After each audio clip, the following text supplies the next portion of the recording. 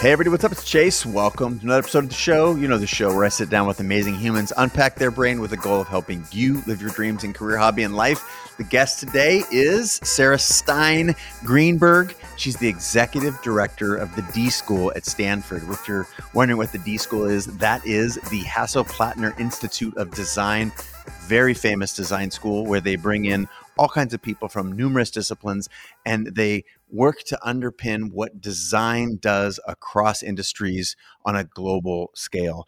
She's got a new book that we talk about called Creative Acts for Curious People, How to Think, Create, and Lead in Unconventional Ways. It's out now. I highly recommend this conversation if you're interested in solving things like, how do I see things in a new way? How do I work well with others? What are some ways that I can make sense of I've got these great insights, but how do I articulate them in my project, whether that's a creative project, a business project, a design project, or otherwise, how to put your work out there, and how to slow down and focus, something I know we all need. So I'm going to get out of the way and again, invite you to enjoy this conversation with yours truly and Sarah Stein Greenberg. Take it from here.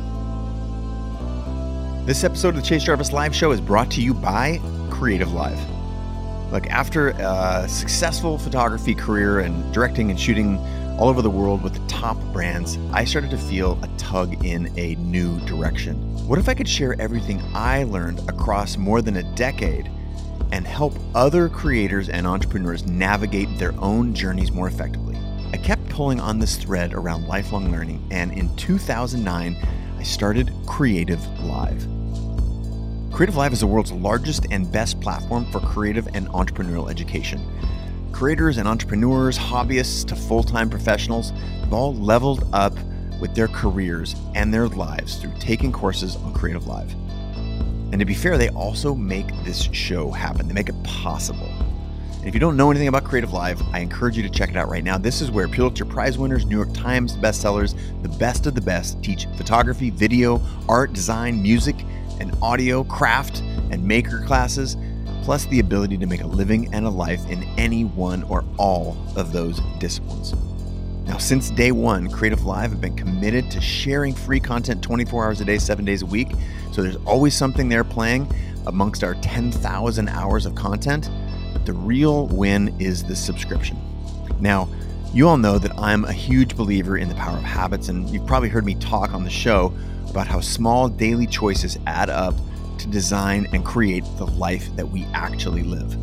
Now, CreativeLive, as a sponsor here in this announcement, wants you to know that they have a new powerful way to make education a part of your daily routine. That is the subscription that I was just talking about. How can you get the Creator Pass? And with the Creator Pass, you can find new areas to develop your skills. You don't have to worry about just buying one class. This allows you to improve your craft, consider making money if you want to with whatever it is that you're trying to do, to pull on your own threads of curiosity and explore. If you're ready to invest in yourself and take the reins for this one precious life that you've got, then subscribing to CreativeLive is designed to push you in this direction. Sign up for CreativeLive today.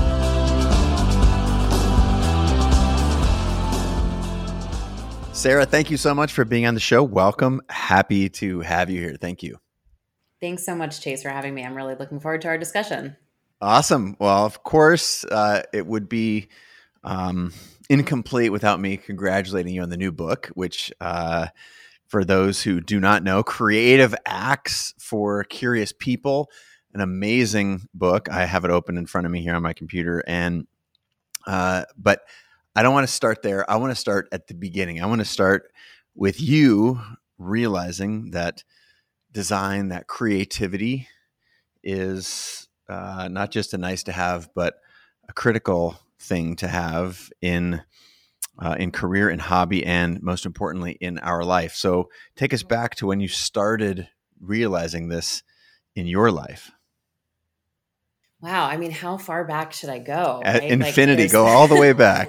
I can go all the way back. Yeah. I mean, I have to say, like, I was raised in a house where I think there was a lot of creativity that was being celebrated. And I had a very vivid imagination as a kid, and I kind of lived in a lot of ways in those worlds of like stories and that, the adventures you can have as a child when there aren't sort of fixed constraints and rules.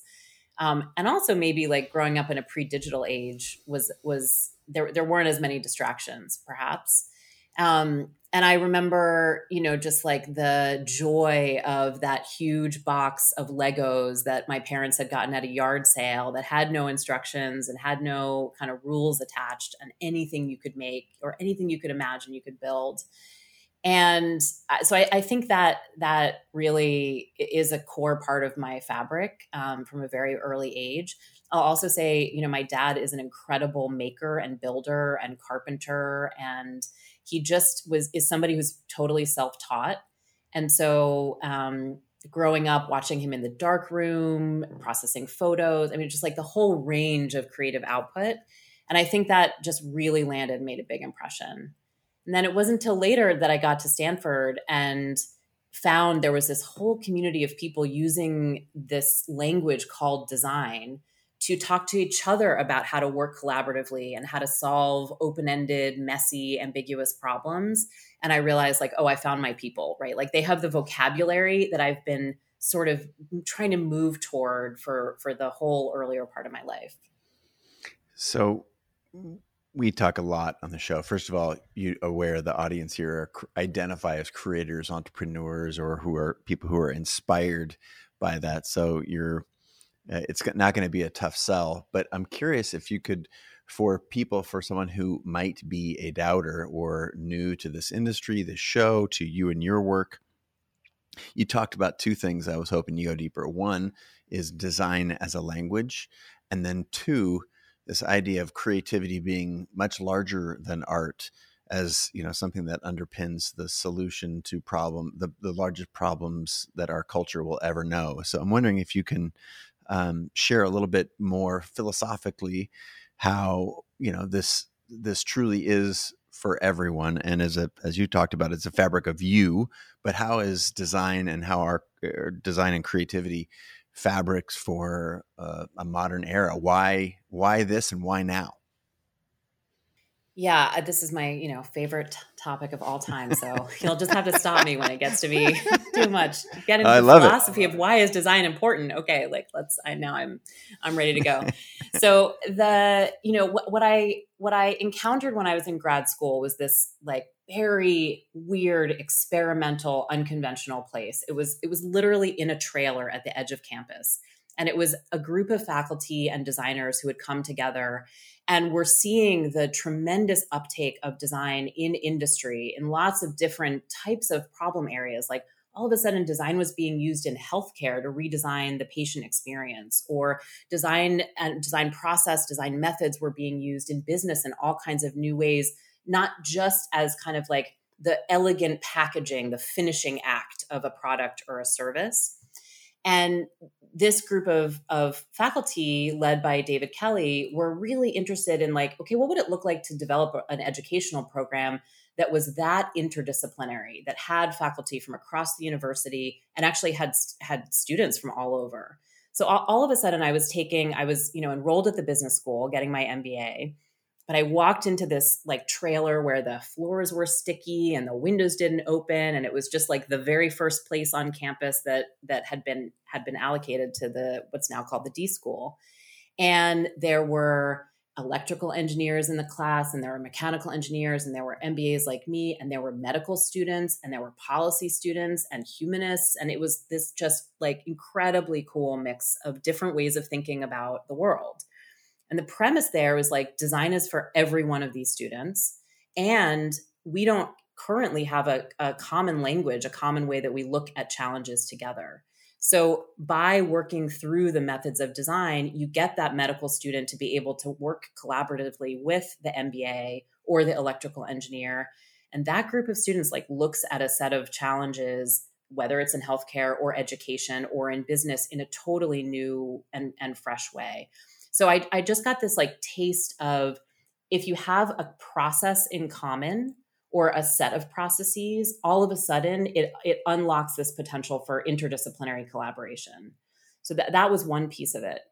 And then the other piece was like, we're not just solving problems like at the end of a product development process. we're using this to tackle some of the most ambiguous, challenging, open-ended problems in the world that you can imagine, problems that don't have obvious solutions. And this is, I've seen this, over the past 15 years at the D School, time and again, unlock really powerful solutions. So like one example that I write about in the book is a group of students who went on to found an organization called Neura Health. They were partnered with a hospital in southern India that provides cardiac care. That hospital's model is like high quality, large scale provision of services. And the students went thinking like, oh, we're here to help design the patient flow or make this more efficient or lower cost. And then what they found using design, using observation, using interviewing, like really trying to map the systems that they were seeing and visualize them, was there's a whole other set of opportunities that no one is paying attention to. And they really tuned into those and wound up launching this organization that provides health training to family members who are waiting in the hospital, often without a lot of understanding of what to do once their beloved family member is released, and often in very low resource settings. And this very inexpensive intervention that the students designed dramatically lowers the rate of hospital readmissions and of post-surgical complications. And they found that opportunity because they were paying attention kind of beyond the boundaries of the original way the problem was being framed.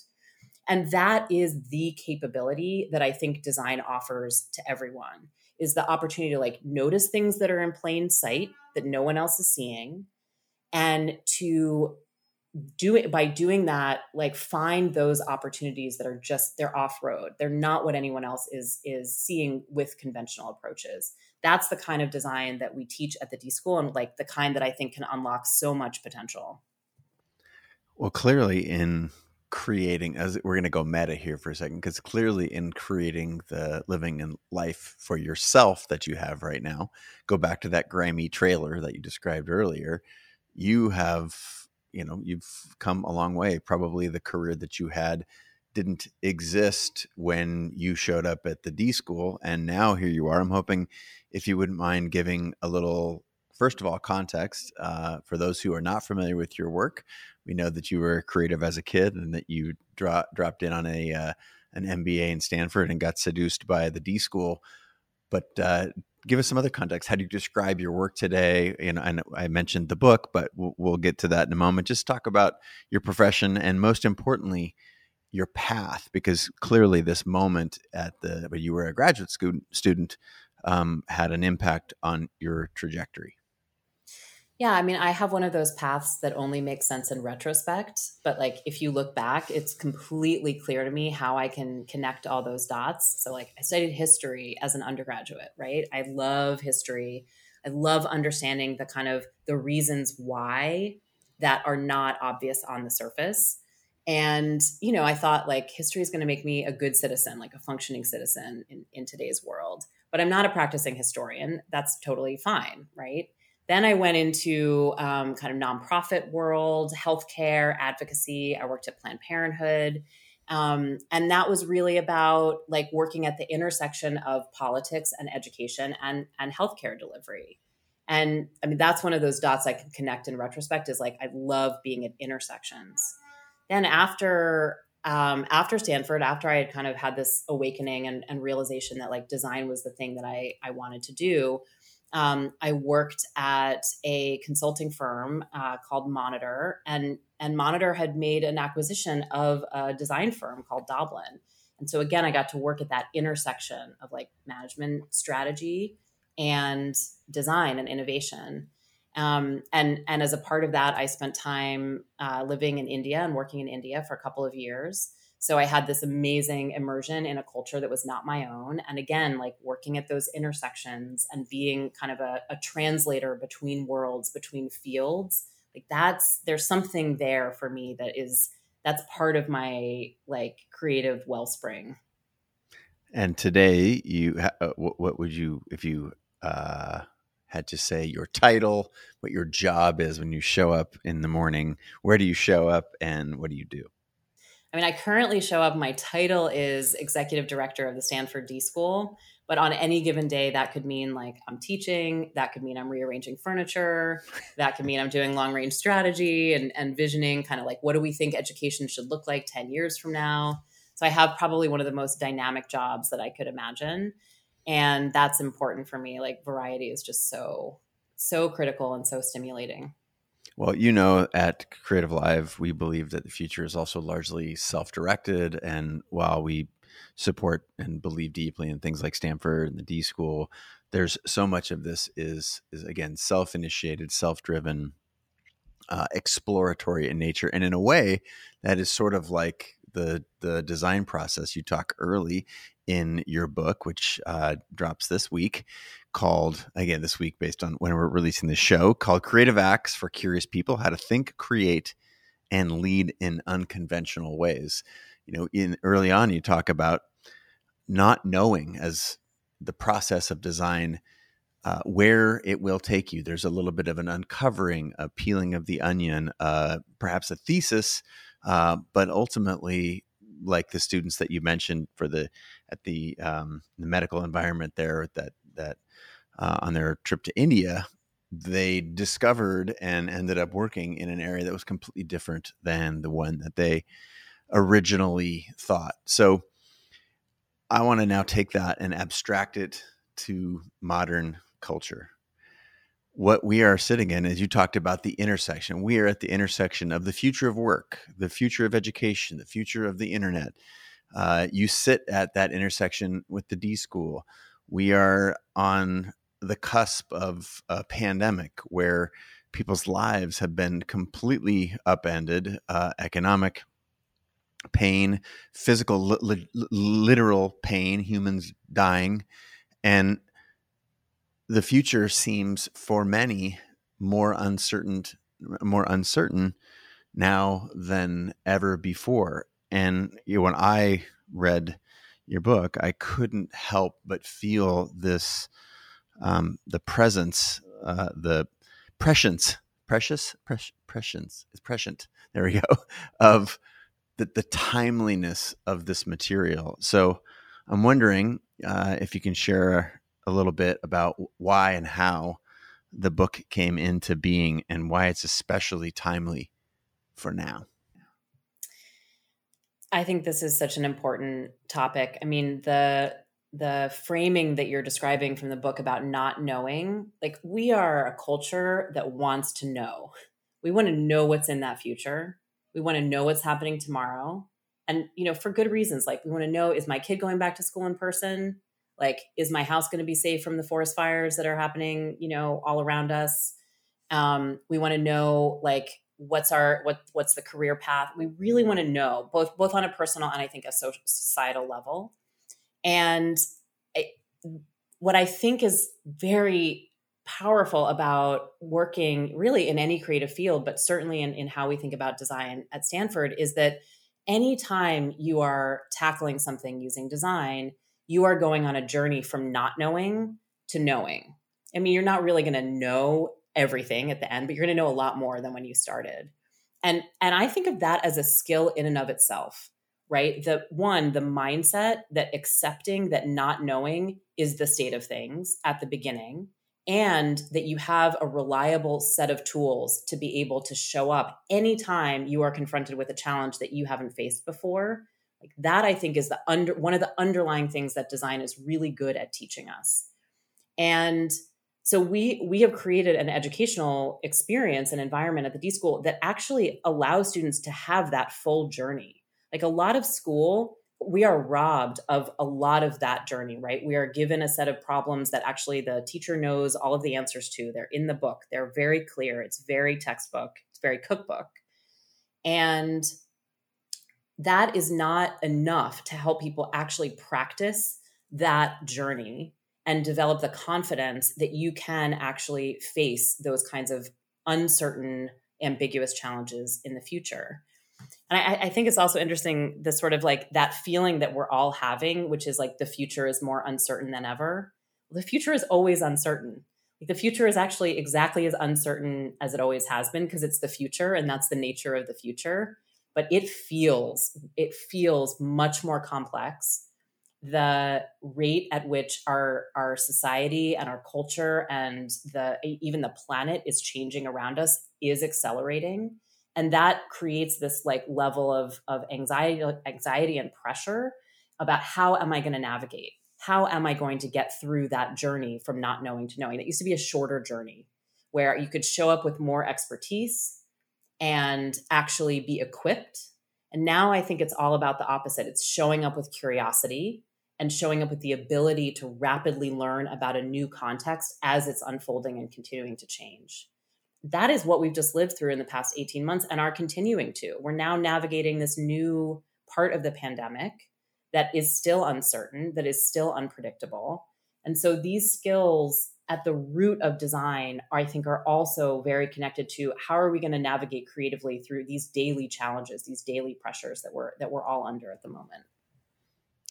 Well, we're all biased, and I will be the first to admit that on this show, I walk in with a certain level of bias and attach myself to concepts that are themes in the show, themes that I hear in you, the guests' work, and it makes me want to highlight at the core, in many ways, of something that you said there was about learning how to learn, and this concept of meta learning and learning that or being aware, rather, that part of your ability, our ability as humans, as creators, as creative people, is being able to be comfortable with figuring it out while you're doing it. The concept of, building the plane while you're flying it, or, the car while you're driving it, or the boat while you're rowing it, or whatever.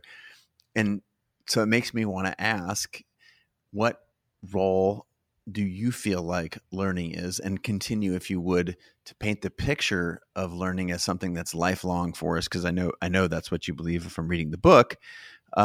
Just paint a picture, go beyond the D school to help people understand this role of learning as a tool in the toolkit to solve the world's biggest problems, and simultaneously what you're going to have for dinner tonight.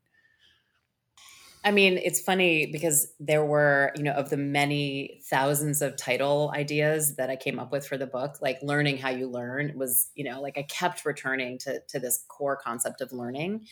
And ultimately it felt like it wasn't the right title because learning has such a bad rap, right? It's like so this is a book about learning how to learn, but that is the side benefit. That is what you will actually uncover.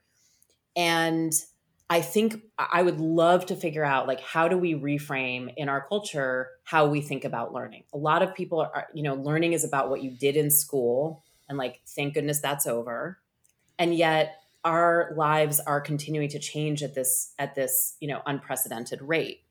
And I want to reclaim that process of learning as something that is core to creativity, because it is, right? When you are setting out in a new part of your field, when you are trying to solve a problem in an unconventional way, or something that needs an unconventional solution because the old ways aren't working, the first thing you have to do is learn everything you can about that new problem. And it really helps if you have a way to, kind of de-bias what you think the solutions might be, and to let go of what you think some of those solutions might be, to try to observe the environment or the situation through other people's eyes and lenses. And that's all a part of learning. And then you're absolutely right. The sort of metacognitive part of that is like, oh, am I aware that this is one of those moments where my pet idea is coming out? Or is this one of those times where I'm really allowing myself to be influenced by what other people are thinking, or how other ideas might be used in new combinations? So it's like it operates on so many different levels. It's that attitude of like, I'm preparing to go on this journey from not knowing to knowing. It's about that true willingness to challenge your own assumptions and your own views. And then it's like these very practical skills about observation and noticing and visualization, and how you organize what you're learning along that journey so that you can spot those new opportunities.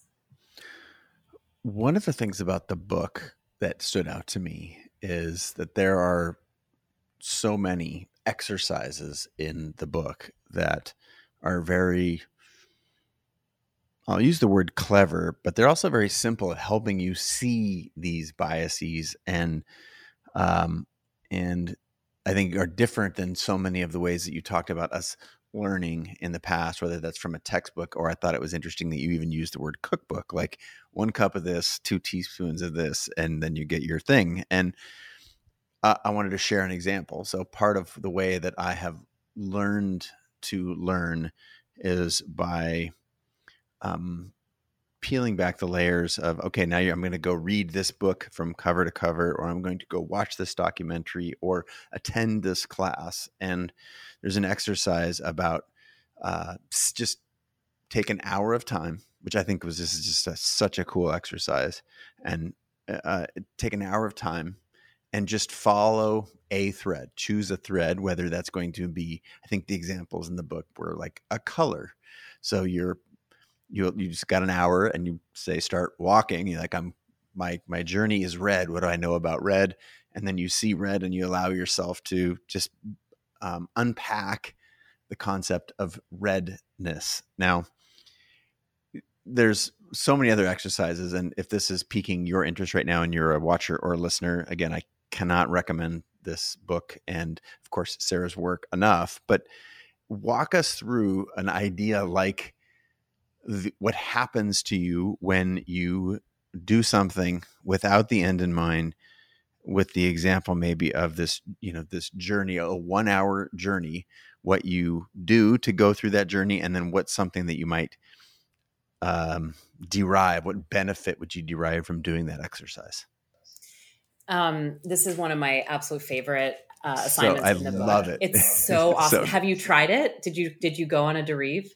I did. I only did 30 minutes, but I'll go to the punchline. What I found is this is actually how I have decided I am best at learning as an adult, it's very, very nonlinear, and yet I get a very rich experience. And the best example, again, I was halfway through this thing going, oh, this is exactly how I learn, which is, okay, I've got, say, I'm reading a book topic, and in the book comes up this idea of a film, and then I'll Google some films on there. I'll find the documentary and I'll watch a YouTube trailer of it. A YouTube trailer points to something else that's similar, and then I'll follow that. And at the end of my, what started out to be 60-minute or 90-minute little session, 4 hours later, I've consumed like 16 videos. I've read 2 or 3 articles. I've got a book open to a certain page. I've got a bunch of, highlights in there, and I've got 4 or 5 other things that I want to read on the topic. And it's very nonlinear, very comprehensive. And I think at arm's length feels very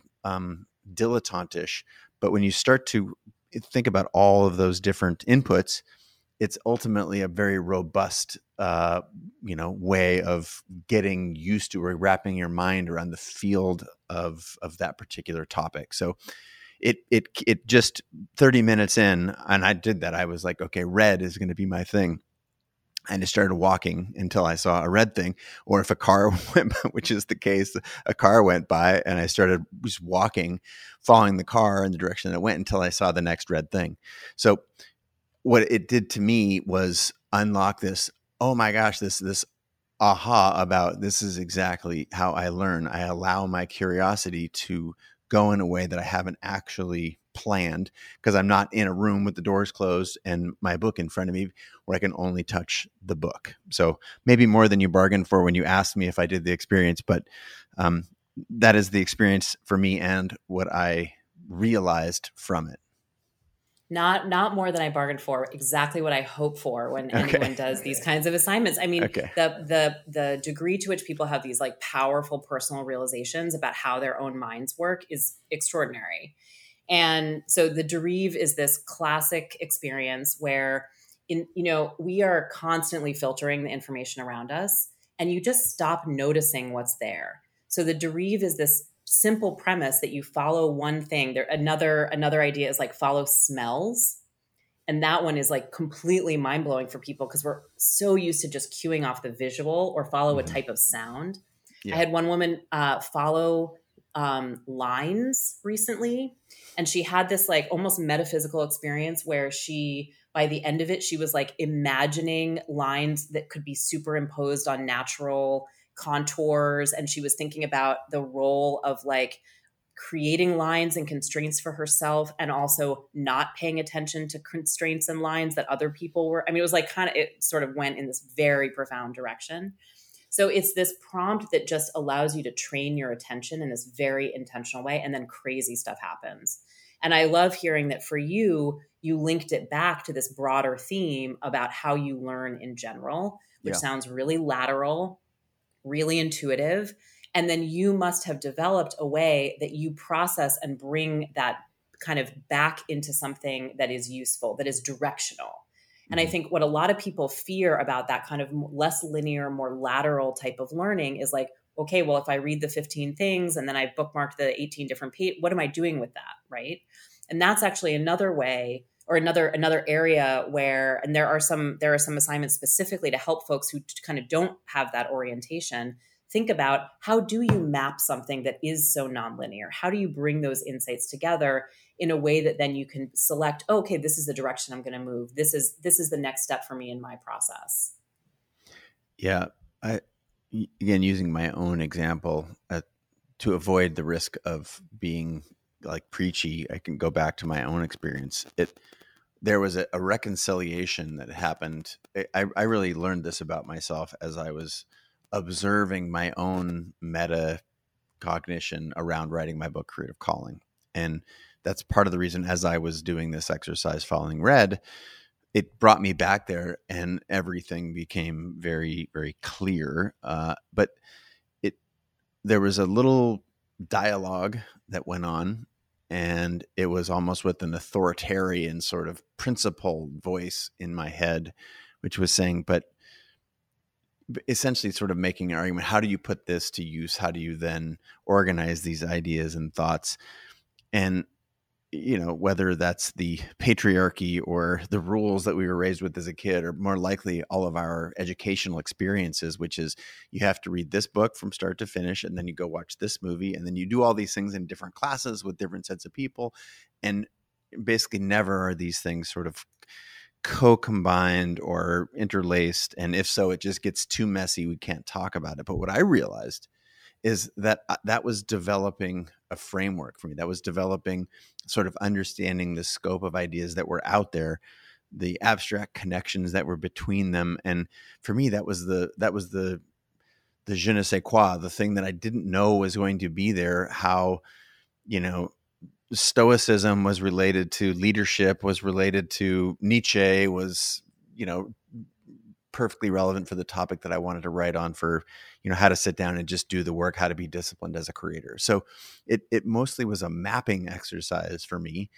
And this fight that I had with myself that I would think I would have at other schools, but probably not at D school, which is, yeah, but what good is all of this? And so I'm wondering if you could make the argument for us why at the D school this is not just tolerated, but celebrated, and also why this sounds crazy to anyone who, maybe got their education in a very linear fashion, which is probably most of us. Yeah. So, I mean, you touched on a couple of things I'd love to return to. One is the idea of like the different modes of learning. Like we are often focusing on like observing and listening, but much less on doing and trying. And so part of the, like, we have these underdeveloped muscles as learners, right? The much more active, engaged, experimental, like, well, what if I do just walk this way and see this thing, right? And that framework, that legitimization of those other modes can be incredibly powerful. And I in writing this, one of my colleagues offered this great analogy that wound up in one of the chapters in the book around, like, if you went to the gym and you only worked out the right side of your body, like your right arm would be super built and your left arm would be puny in comparison. And essentially, like, that's what we're in most education. You're right. That's what we're doing. We're really emphasizing a certain number of skills, and we're leaving out the more active engagement, experimental. Let me try something and see what happens when I put something new into the world, or I try a little test of something. So I think there's a piece of that like we all need the encouragement to recognize, like, that framework is actually rooted in really solid thinking and research, and more of education needs to embrace all of those different ways of learning, not just the ones that are kind of like currently embedded in most education. I think that would serve us very well. You sound like one of those people who's like, you found your way to a type of learning that works for you, and being able to name that gives you power to say like, yeah, this is something real. This is how I do it. And like, actually you naming it then helps other people realize like, oh, that's a way that I could also operate. I think the other piece that you're describing is just this, the embrace of the lateral, right? Like, why is it worthwhile not to have a prescribed linear approach when we're trying to solve open-ended challenges, whether it's in a design class or at home or at work or in society at large? And the very simple reason is like, if you start out with an idea for what you're producing and you're working on something that is open-ended or that needs a new and creative solution, you're just unlikely to be coming up with something that's truly new and innovative. All the early ideas that you have are clouded by, whether it's the patriarchy, whether it's your own biases, whether it's how you grew up, whether it's absolutely well-intentioned best thinking about how you might serve a community that hasn't actually yet taken the community's needs and history into account. So recognizing that when you start in that posture of not knowing, you have to go wide first. Mm-hmm. And that's what allows you to actually find those more powerful reframing moments where you're like, oh, I thought the problem was efficiency in this hospital, but it turns out there's this other problem that we could really serve people's families. Those students didn't frame their project from the kind of medical standpoint, but actually they've created something that is having profound medical impact in terms of reducing those complications. So that's the space that we all need, that permission to go wide before we converge. In design, we talk a lot about flaring and focusing, or diverging and converging. And what I find super interesting is that is really hard. The flaring part, the diverging part is very easy to do with a group of people, and the converging part is really hard. I think in a lot of ways, the flip is true if you're working on your own. It's harder to go broad if you're just in your own mind, right? But it's a lot easier to make decisions because it's a committee of one. Right. So a lot of the skills that I think people need to build is, especially when if you're working on your own, you need help diverging. And if you're working in a group, you need help converging often. And some of the assignments that I included in the book are specifically aimed at helping with those.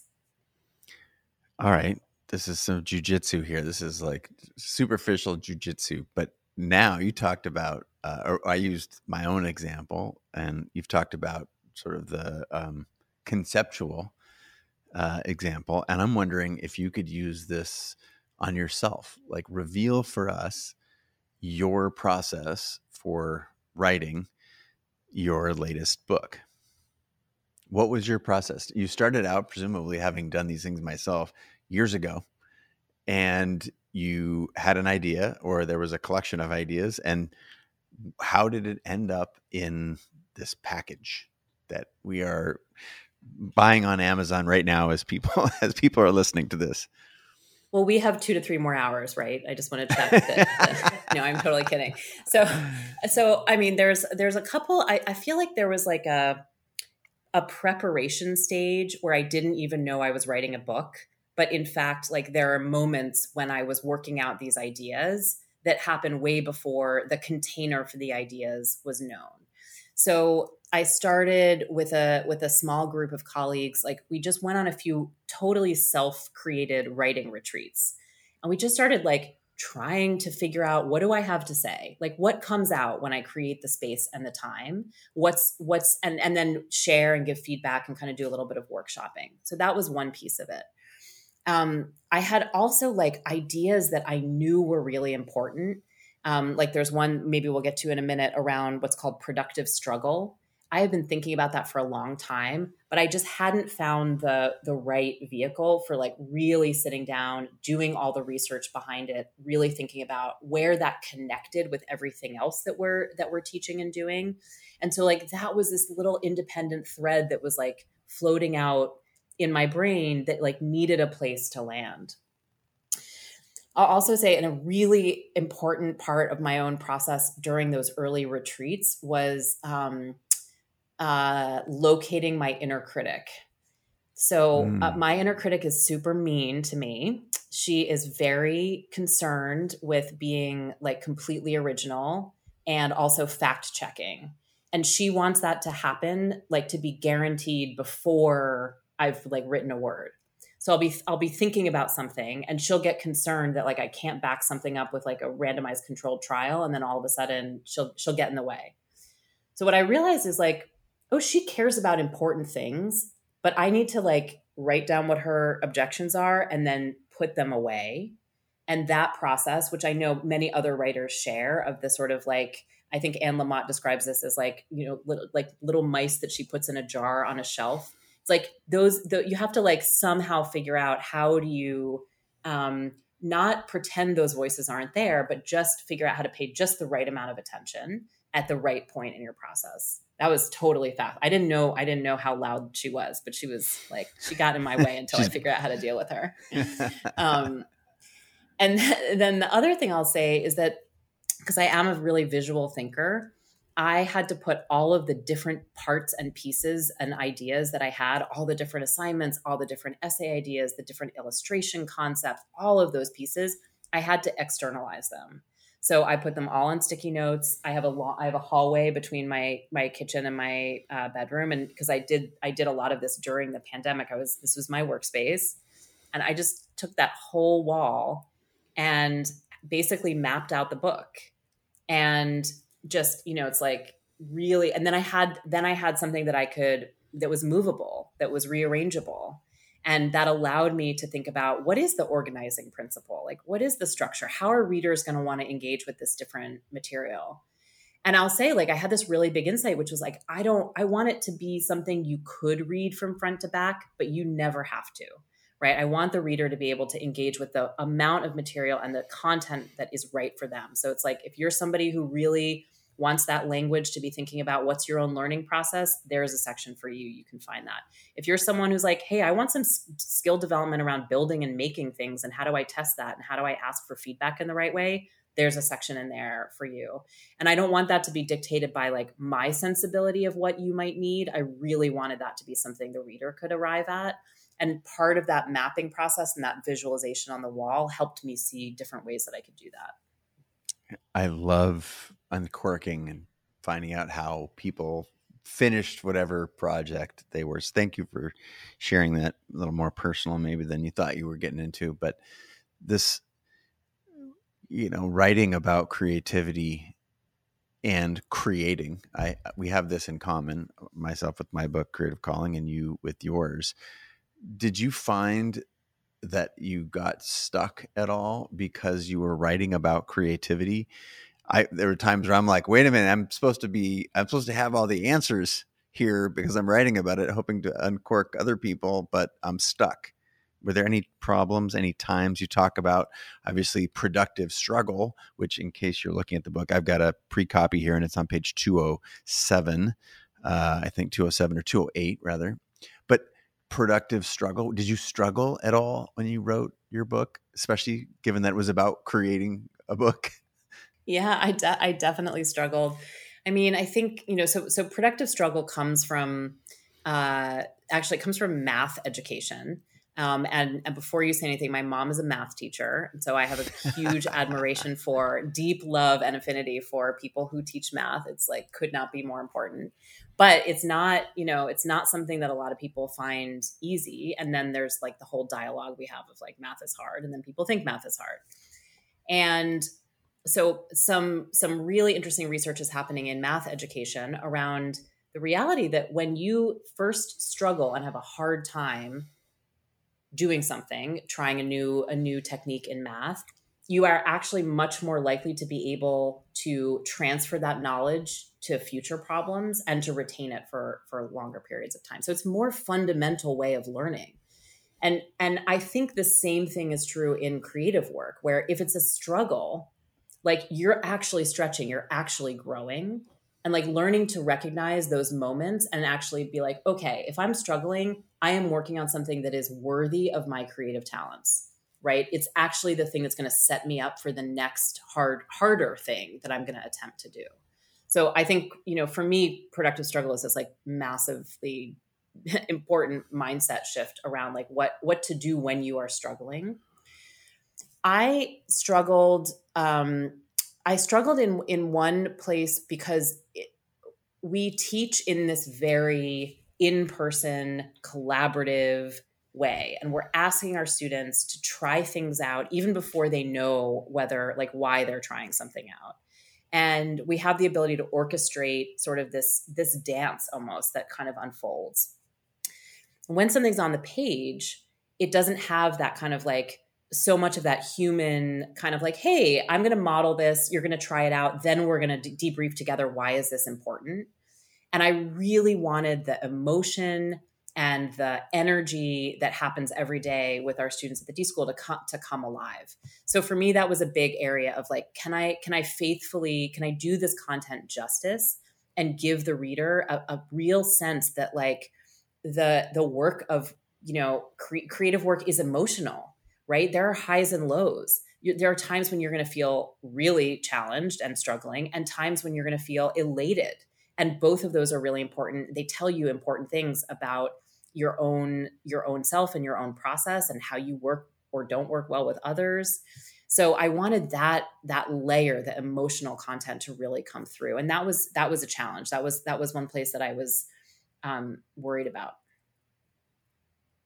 Fascinating. I want to read a opening paragraph, if I may, from that productive struggle part. The first time I heard that a feeling of gloom might be a normal part of creative work, I was incredibly depressed about what I was currently producing. It was a project focused on irrigation tools for small plot farmers in Myanmar, and a week before the final presentation, I was having a full-blown crisis of confidence compared to the needs of farmers who were working for our solution or redesigning, thereby reducing the cost of water pump, seemed inconsequential. A far more experienced designer named Nicole Kahn was mentoring me. Seeing my dejected attitude, she told me bluntly, I know exactly what you're feeling. I call it the trough of despair, and every designer I know relates to this feeling. So I love how you start out, because I think so many times we as creators, or people who identify as creators, we get, that inner critic, the perception of a lack of progress, underscores or acts as an anchor to what we feel like is something that's, well, you talked about here, depressed about what you're producing. So what's the most, without having to read the book because it's in there, but what's the most effective or the most simple prescription you might give based on your experience?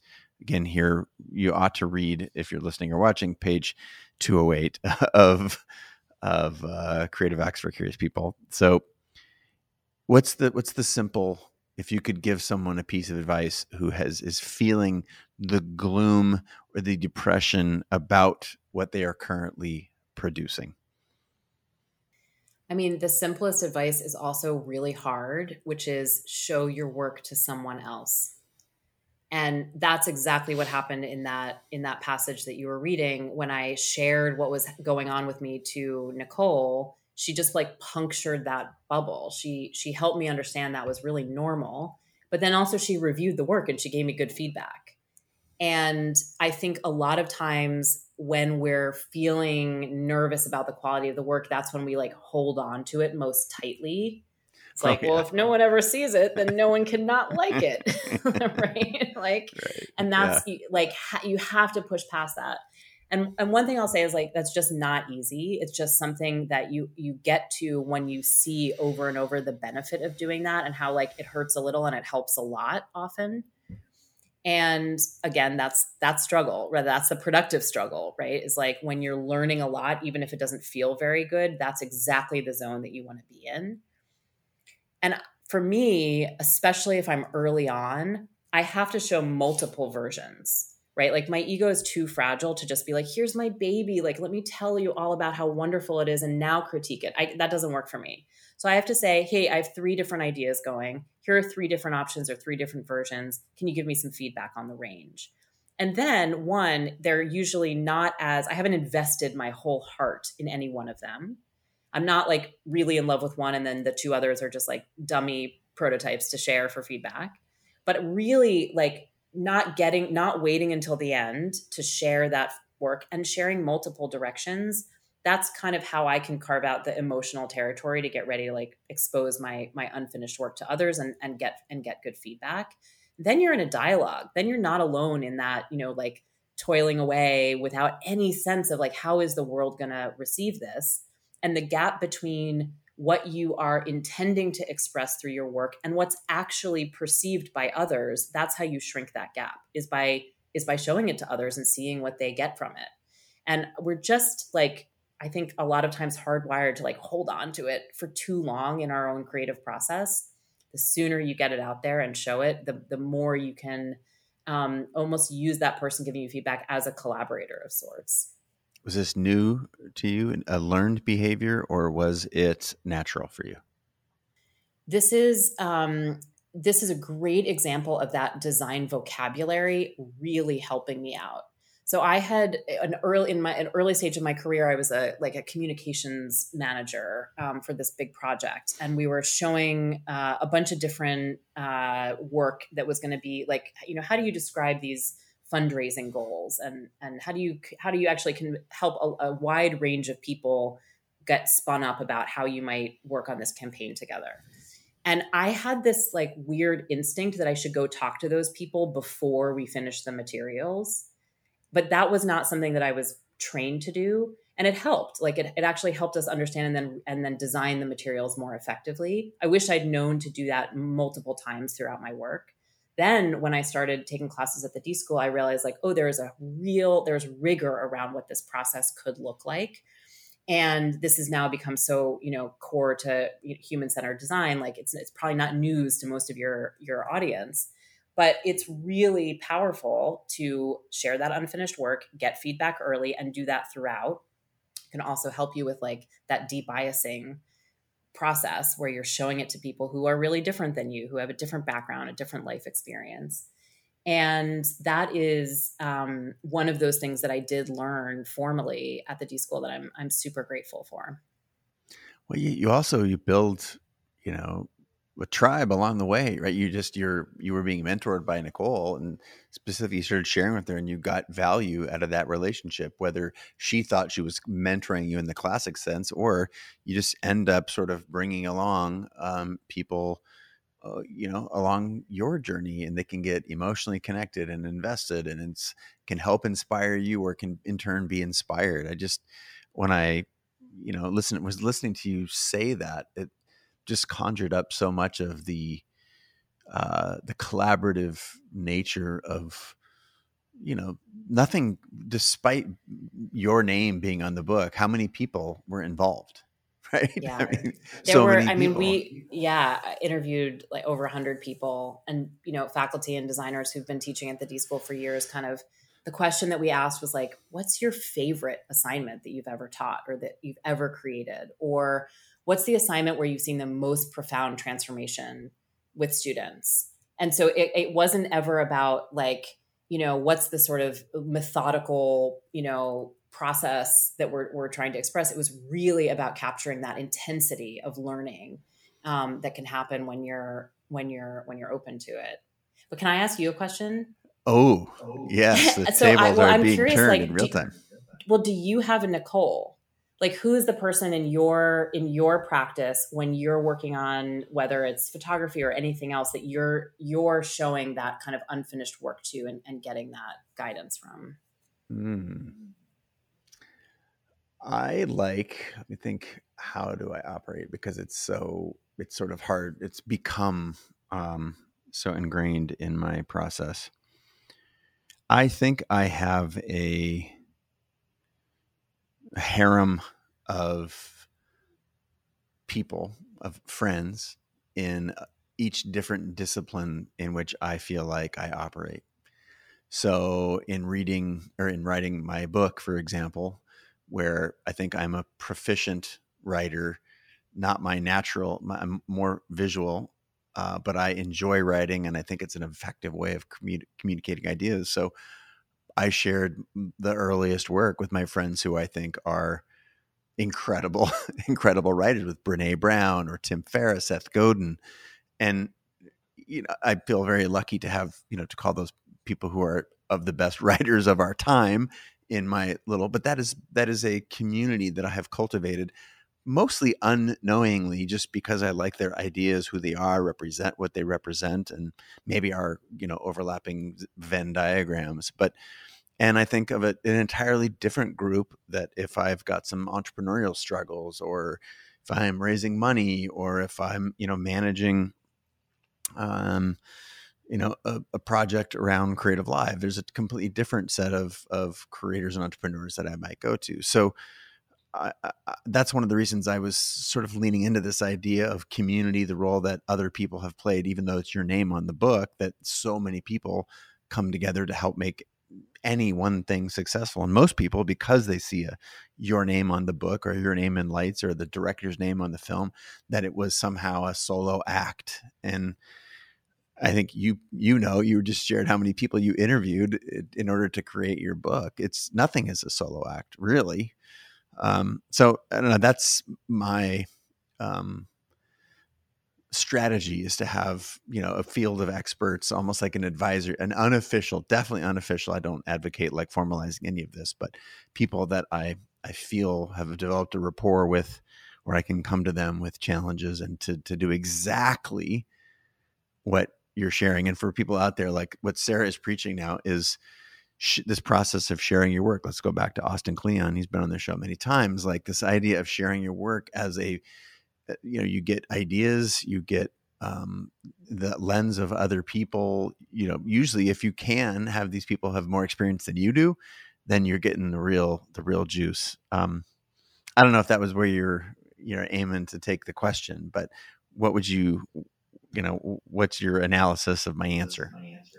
I mean, I think like you've found your way to a version of exactly what I think works for many people.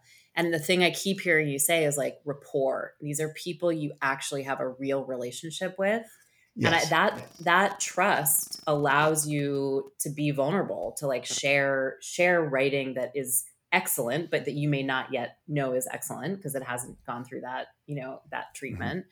Or a problem that neither one of you or your trusted advisor knows the answer to, like a business strategy question, but that you can feel okay, both of you being in the not knowing space together.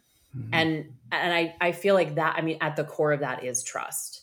And that, I think, because if we think about creativity as something that you do by yourself as a solo practitioner with all that mythology around it, we're missing that piece of like, it's this deep interpersonal relational practice that at times, even though like it may result in a piece of quote solo work, it is this collaboration behind the scenes. And I think it's a really beautiful description of like how humans can relate to each other and make our work better together.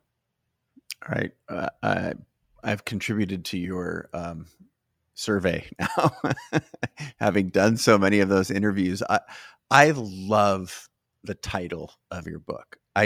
It's to me, you talked about having thousands of titles and, anchoring a little bit around learning, but this idea of creative acts, not just for people, but for curious people. So follow-on question is what role did that play in the title? And if you are not overwhelmed by the question, what role does curiosity play in, our search for who we want to be or become, or just in your work?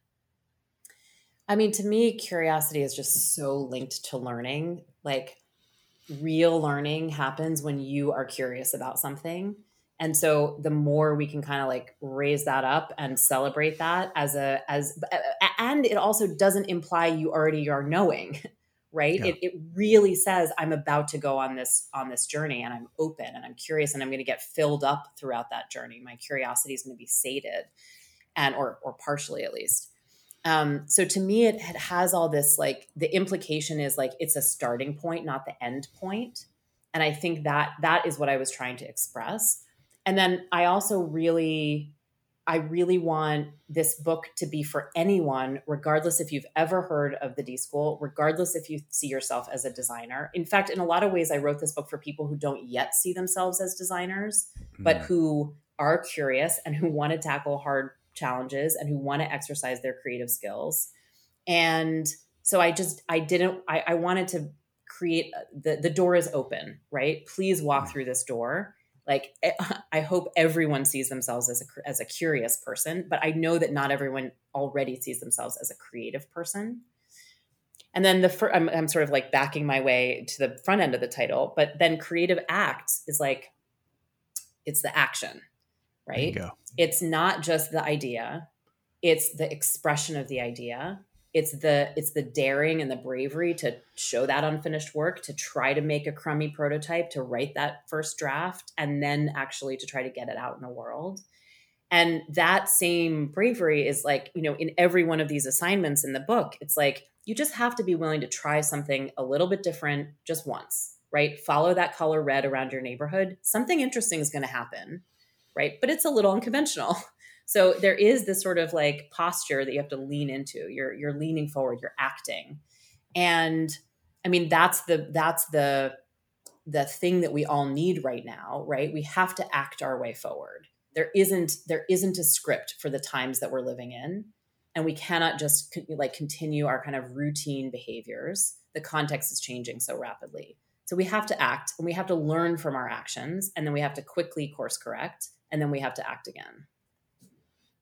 So much in the title, right? Creative, huge concept, curious, massive concept. And as you said, the core to true learning. I didn't understand what it meant. I understand to learn something for a test in school, but the first time, there's something that you're truly passionate about, learn to bake a pie, or to, read a balance sheet of a business, or, when you're actually doing that thing that I talked about, where you're like watching videos and reading about it and searching something on the internet. And it seemed to, something just beautiful emerged, and then underscoring it all with action. Again, the title, having written a few titles and tried to help other people with some others, I just think it's this absolutely spectacular book. And so I would like to, there's in my researching for our conversation today, there were a number of, if extracting what people might use this book for. So I wanted to read a couple of those, share a couple, and then ask you a question about two of them. So some of the things that this book has the power to do: see things in a new way, help people work well with others, make sense of insights, which I thought was especially powerful, tell a compelling story. We are, wired for story. Work toward equity, and slow down and focus. So I want to focus on, dun, dun, dun, double entendre. I would like to focus on the last two, and we'll cover them in that order. What do you mean when you say this book can help us work toward equity? And by your book, I'm saying, this is your work. This is, in many ways, this is a piece of you. And I understand you being concerned and helping people work toward equity. What do you mean? So I think that one of the exciting shifts that is happening in design right now is the recognition that, like, when you create something and you put it in the world, your design is not just the thing you put in the world, but it's the things that happen as a result. It is a sense, a greater sense of responsibility for what we put in the world and the ripples that happen as a consequence. And, in tech, for example, we're seeing all kinds of instances where there's these incredibly powerful, exciting, emerging technologies, AI, synthetic biology, blockchain, and they're having lots of unpredictable effects because of the nature of that technology. And what we are really thinking deeply about as design educators, and I'm hearing this a lot from folks who are practicing designers, is like, how do we show up when we're putting things in the world that have those longer tail effects that we can't always predict? And that there's some real open questions there. But just the idea that design work is not just what you make, but also what happens as a consequence, that is a really important conversation happening in design and in technology as well. I love that. An example that was shared with me recently was the concept of a curb cut. So what was, once thought as part of the Americans with Disabilities Act that allowed people with wheelchairs to go up a curb at an intersection. So because of that act, we had to allocate enough dollars to cut a certain number of curbs in a certain number of cities. And in doing that, what the designers of this, both philosophical and the people who are actually acting out in the field, lo and behold, cut curbs were great for people who were walking with walkers, or people who had difficulty lifting their legs, or baby strollers, or bikes and skateboards and scooters and all these alternative methods of transportation. And again, this idea that if we widen the aperture of who we can, invite to the party, how much better the party actually can be. I was so inspired by that. And when I was reading the bits in the book about equity, it's such a powerful concept. Let's do the other one now. This idea of slowing down and focusing.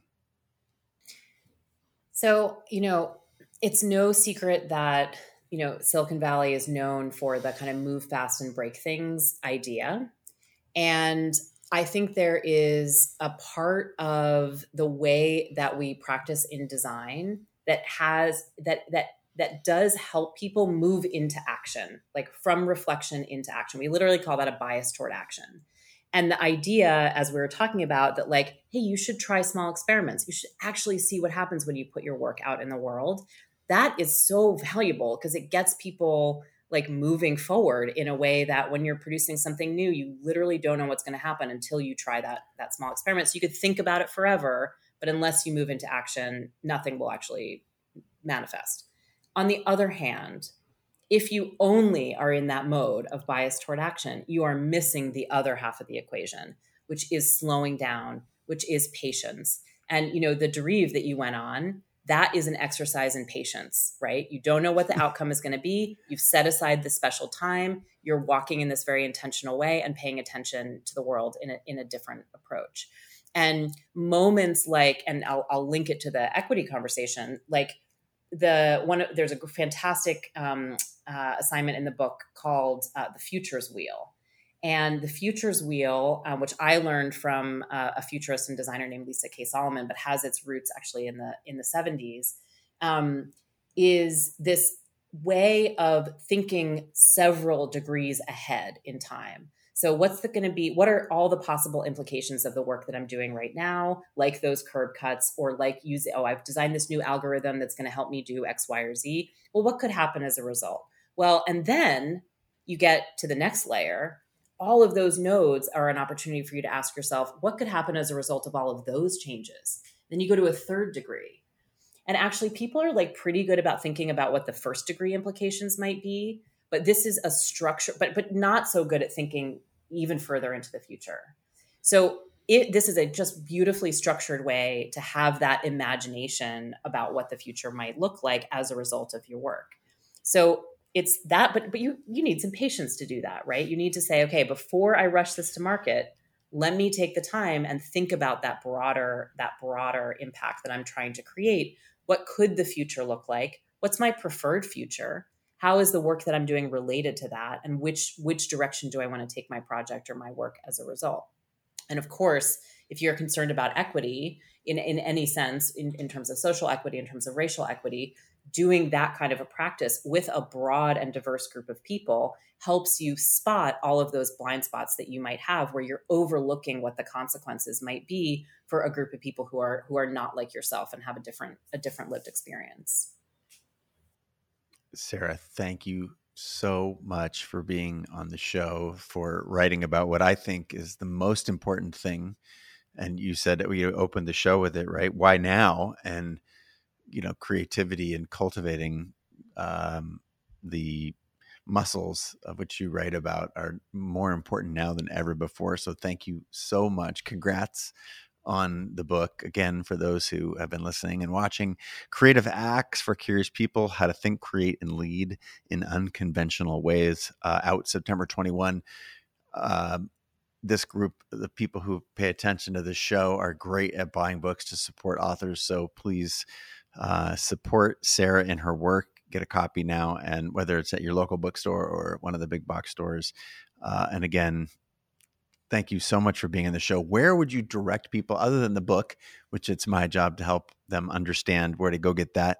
Anywhere you'd steer them to see more about your work, or would it be the D School, or what would your recommendation or ask of the community be? Yeah, I would love to get more folks headed over to the D School site. We have a lot of really cool projects that are featured there. So if you're looking to figure out what can design do? How are people stretching design in all of these interesting ways? There's lots of great stories and examples there. And I'll also say, we provide a lot of educational opportunities for people who are not enrolled at Stanford as students. So if you're working in higher ed, if you're working in the social sector, if you're working in a corporate environment, we think learning, as I've hopefully made clear, happens at all stages of life. And so, if you're interested in the kinds of experiences that are featured in this book, but you want a taste of the kind of the live version, then come check us out. And that's dschool.stanford.edu. Awesome. Sarah Stein Greenberg, thank you so much for being on the show. Congrats on the book. You've got a bunch of fans and allies over here on the show, and I'm looking forward to seeing where this work, your next work, will take you and will take the world. Thanks for being on the show. Thanks so much, Chase. All right. Hey, thanks so much for listening. And before you go, I wanted to say I really appreciate you joining me today. These conversations are the highlights of my week, and I'm always learning something new from these guests, hopefully alongside you, and you get value. Now, I know that so many of you have asked how you can support the podcast. We're sponsored by CreativeLive. They foot the bill, so I don't have to put ads for underwear or cheap sunglasses or anything else like that at the front end of the podcast. So just a handful of thoughts here. First, the hardworking, talented crew at CreativeLive would love it. We would all love it if you are a subscriber to CreativeLive. For $149 a year, you get access to 2,000 classes. If you want to check that out, that's at creativelive.com/creatorpass, all one word. Also, importantly, sharing the takeaways and providing links to the show for any of the platforms that you've got social reach or a footprint. Even if your community is small, I believe that's the best way to spread the show. Small, connected, like-minded communities. Also, leaving a review at any of the platforms where you listen to the show is huge for having it come up early in search results. So just a couple ways that you can help support the show. Most of them are free. If you do want to check out the Creator Pass, I think you would love the subscription to CreativeLive. But I just want you to know I am so grateful, and hopefully you enjoyed this episode and are got your knees bent waiting for the next one to come out, which is probably, tomorrow or the next day, or we will never stop. Thanks for being a part of the show.